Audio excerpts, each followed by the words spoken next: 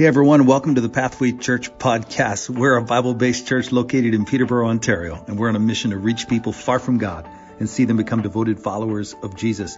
Hey, I'm glad you're here with us this week. We're kicking off a brand new 4-week series with Pastor Mark Clark from Village Church called The Problem of Jesus. It's based on his most recent book, and I know it's going to be helpful as we think about the person and work of Jesus and its significance in our lives.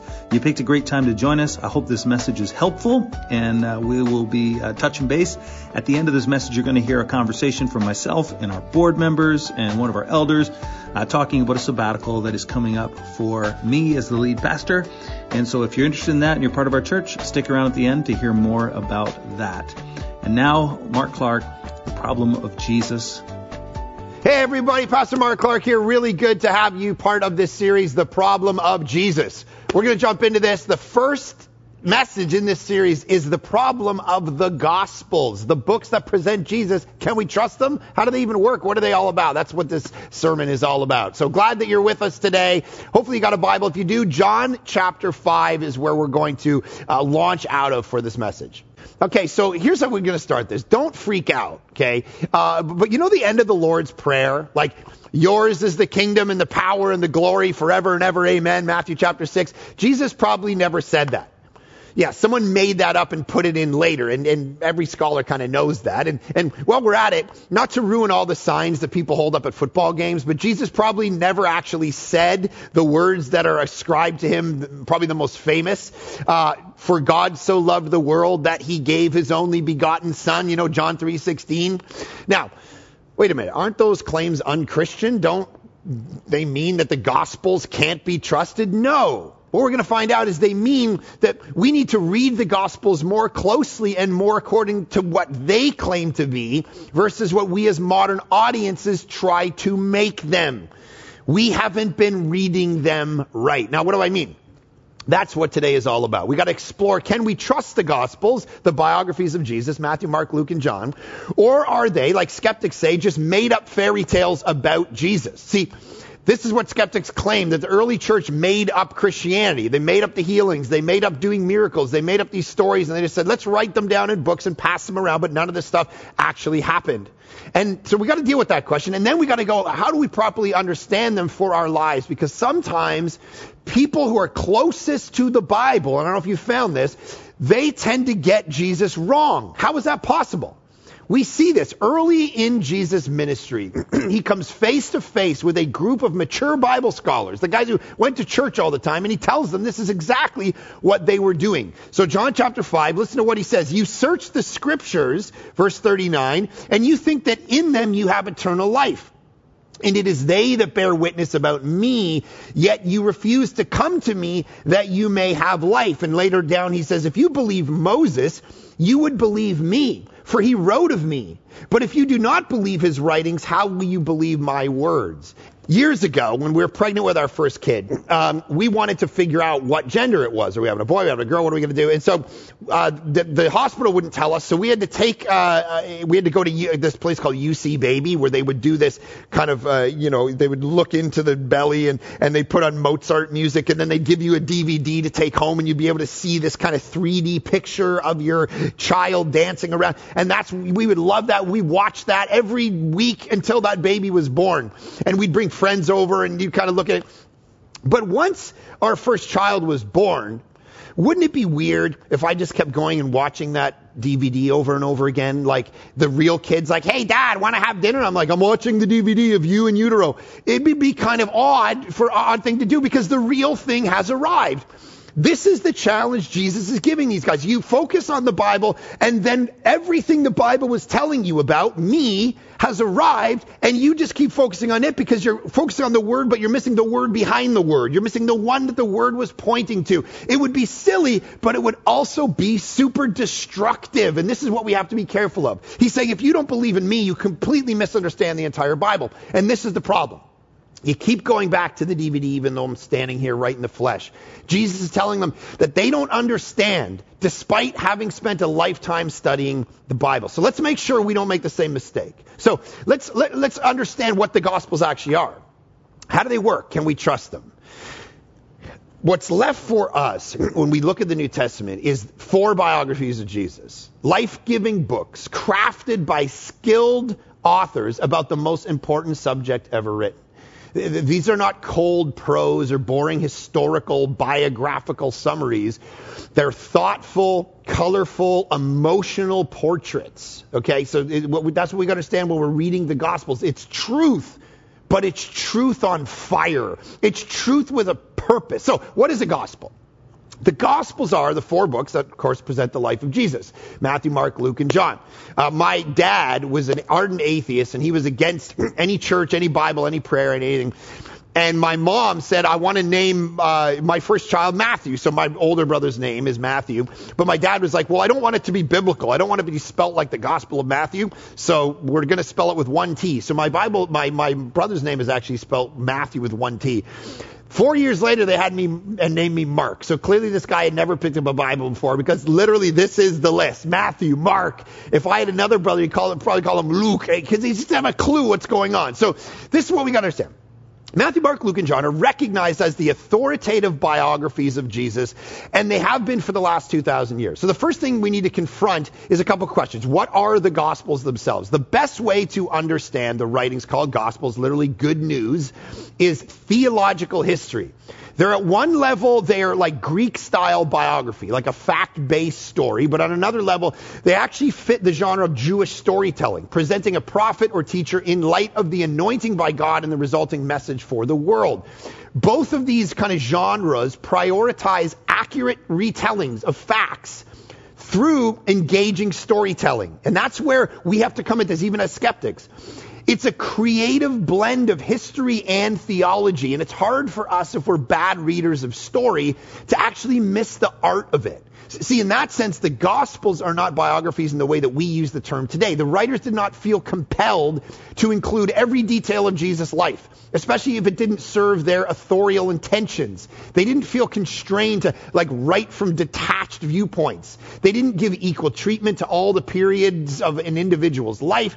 They felt free to write in topical as well as chronological sequence. They were highly selective in the material they included. The words, they could abbreviate them. They would explain them. They would paraphrase them.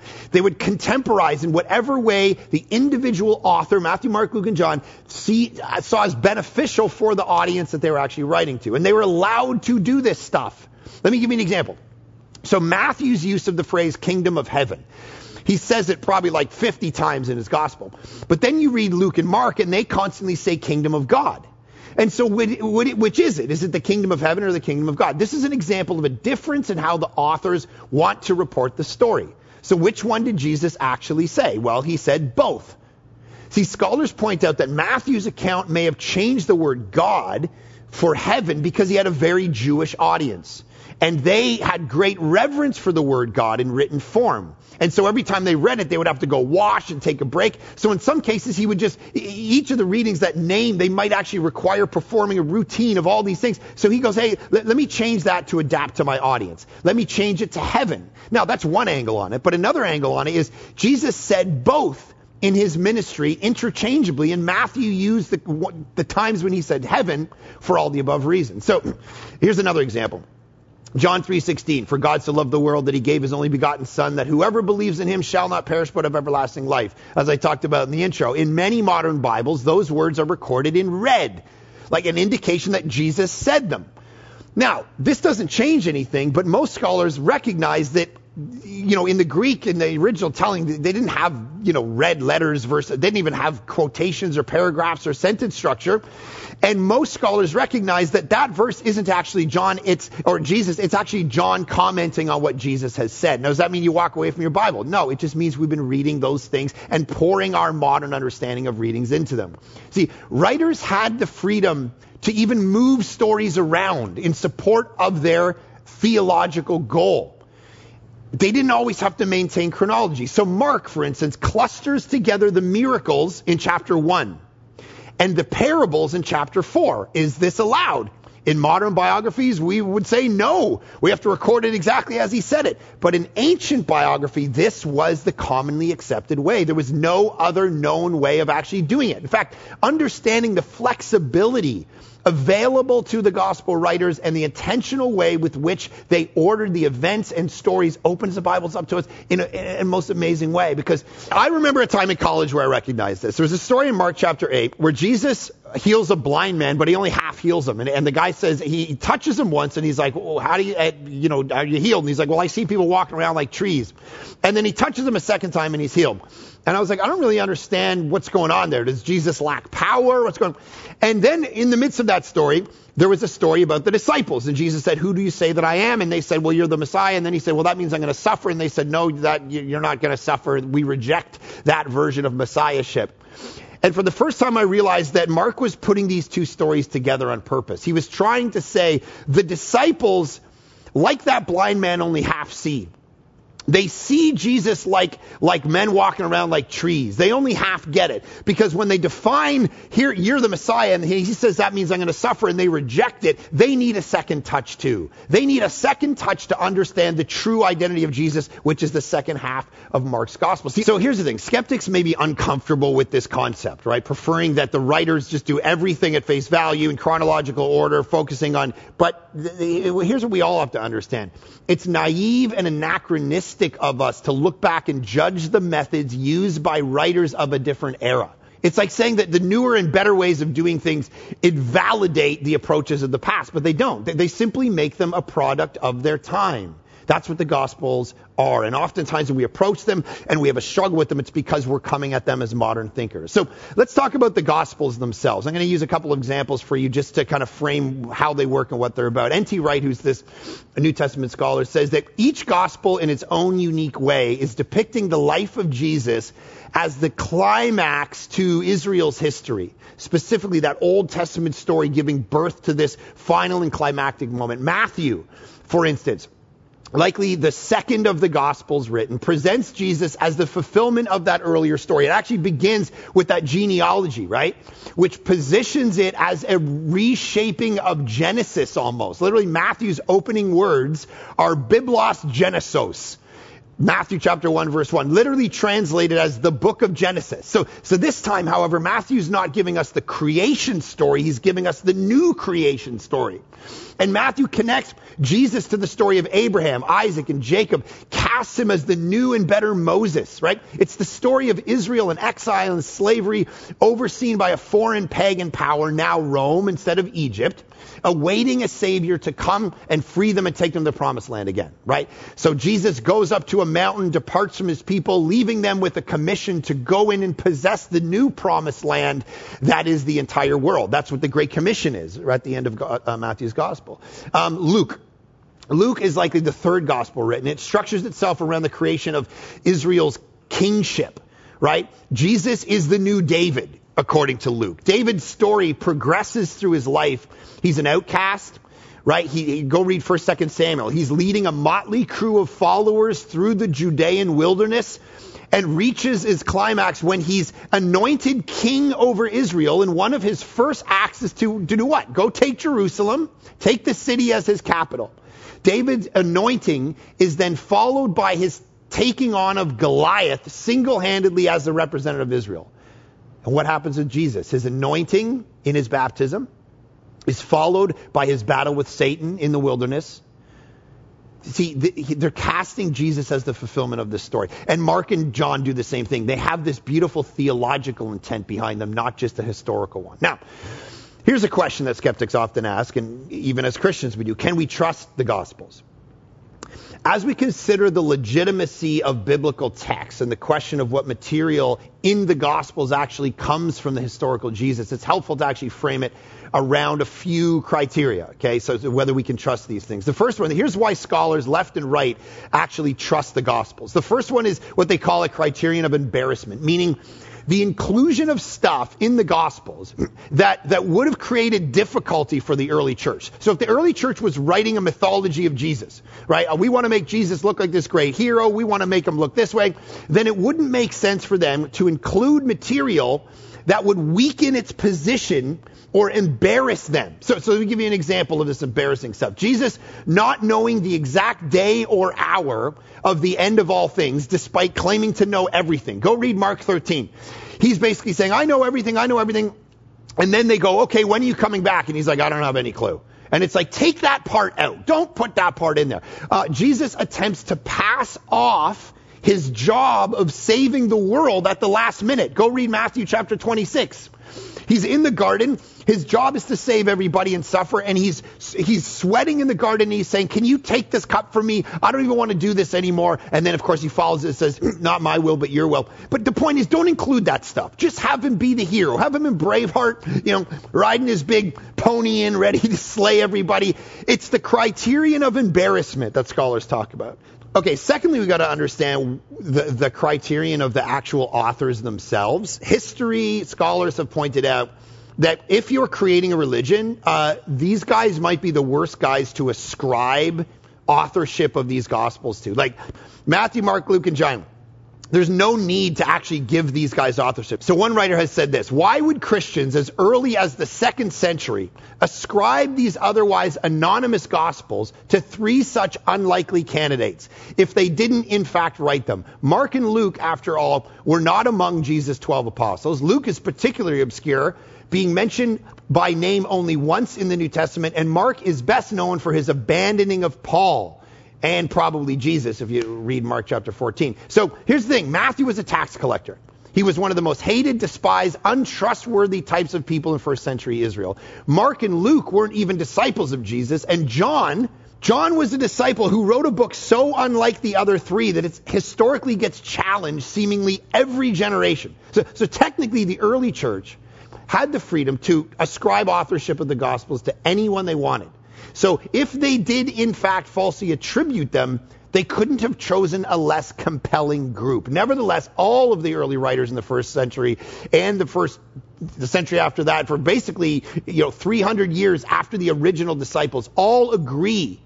And there are no competing traditions.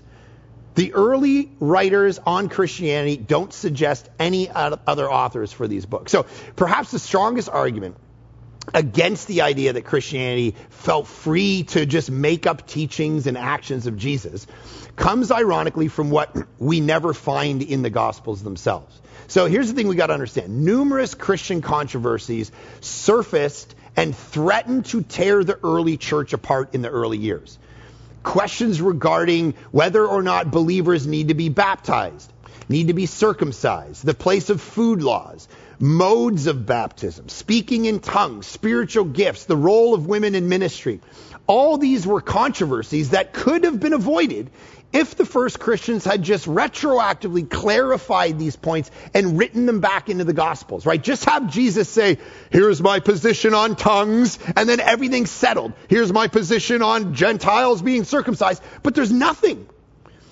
We can't overstate the temptation present for the early church to have fabricated events, stories, and teachings and authoritatively placed them back into the mouth and the life of Jesus, because it would have just clarified everything, but they didn't. And so scholars look and they go, man, this actually brings a ton of credibility. Now, here's another criterion that scholars look at. It's that of the differences in the Gospels. So you notice when you're reading the Gospels, there's all kinds of different, like I remember years ago, I read a parable in Luke's Gospel and Jesus was talking about something, and then a parable in Matthew's Gospel, and they were like the same parable, but some of the details were different. Like there was 2 birds in this one and 1 bird in that one. There was 2 masters in that one. There was 3 in that one. I was like, oh my goodness, these guys made these up.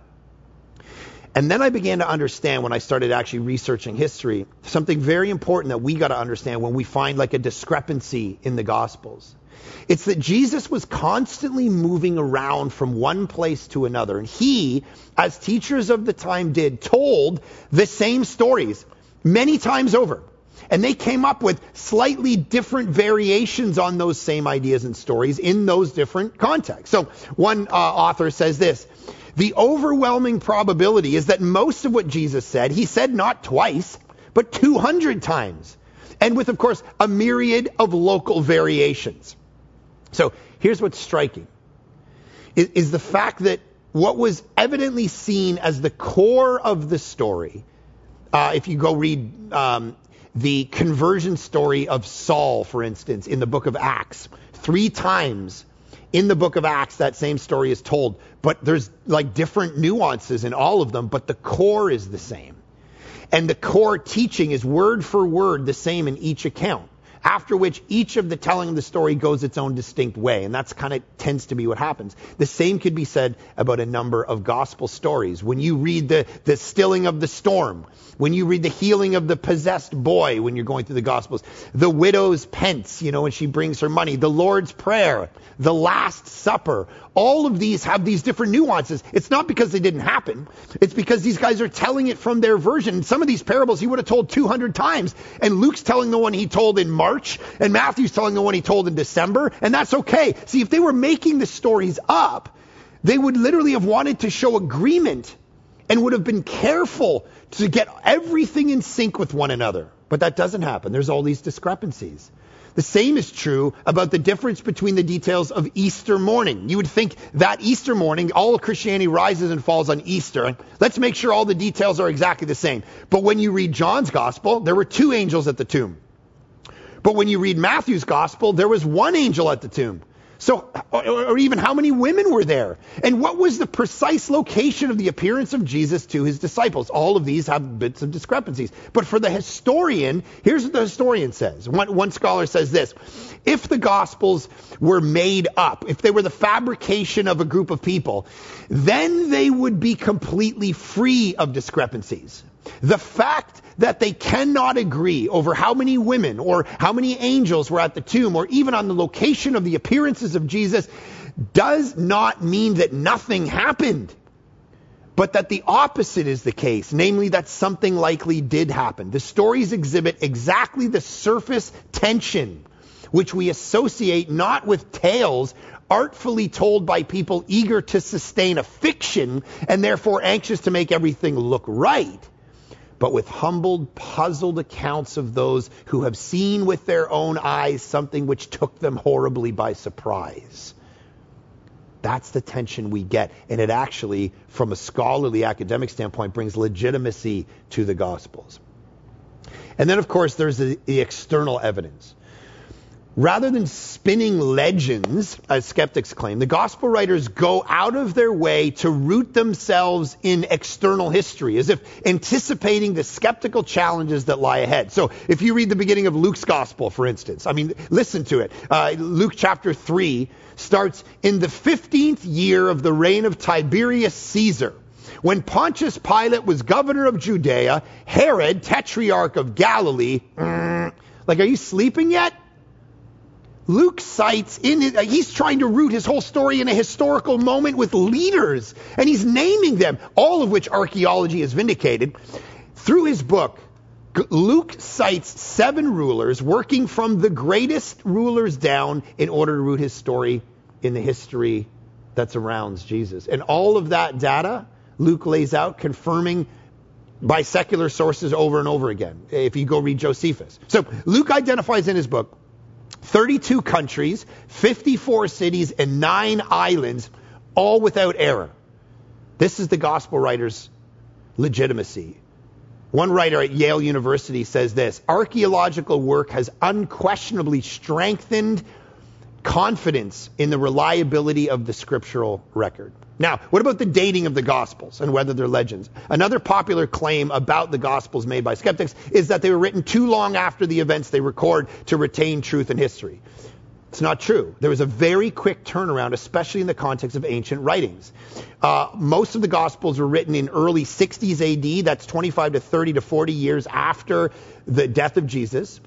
And well within the period of time when people could check up on the accuracy of the facts they contained. Other non-biblical writings which are trusted and drawn upon to construct history by scholars can't even compare the timeline of the writing of the New Testament in relation to the events that they describe. All the other ancient stories that people trust, Thucydides, Aristotle, were written hundreds of years after the events. So if the Gospels made an inaccurate claim, people could correct the mistake. My grandfather just celebrated his 98th birthday, almost 99. The last time we chatted, we talked about the war, World War II, and his part in the Air Force. How many men and women would remain alive today to tell us actually those stories firsthand? It's actually crazy. For how much longer will that be possible? But the benefits of having them alive still today is that if I were to claim something had happened historically, that, for example, the Nazis never existed, or there was no such thing as an airplane in the 1940s, my grandfather would go, what are you talking about? You're crazy. I'm going to refute those facts. That's the value of the gospel being written so early. The eyewitnesses can be talked about. It's almost like someone knew Jesus' historicity would be challenged in the future, so they set out to establish the concrete historical footing with documents that could be trusted for thousands of years. The dating of the Gospels leaves insufficient time for legendary influence to actually erase the core historical facts. So here's why all this matters. As a pastor, walking people through their deepest questions of faith, I've discovered over the years that someone can possess all the evidence in the world declaring something to be true and still deny it. Often we have unspoken reasons, the thing behind the thing. And my hope is that you would be courageous enough to face facts rather than twist them, to let them do their work on you, rather than trying to take the easy way out, denying this or that, or whatever, because you don't want Christianity to be true. That's what we tend to do. And so at the start of this, we looked at John chapter 5. And there's a warning that Jesus gives to his critics at the end of that passage. You search the scriptures because you think that in them you have eternal life, yet you refuse to come to me that you may have life, he says. I find these, honestly, to be some of the most haunting words Jesus ever spoke. We're all seeking eternal life.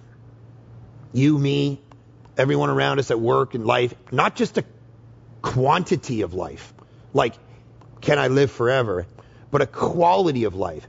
Abundant life, Jesus calls it in John 10. Literally, life to the full, life till it overflows. And that's good news.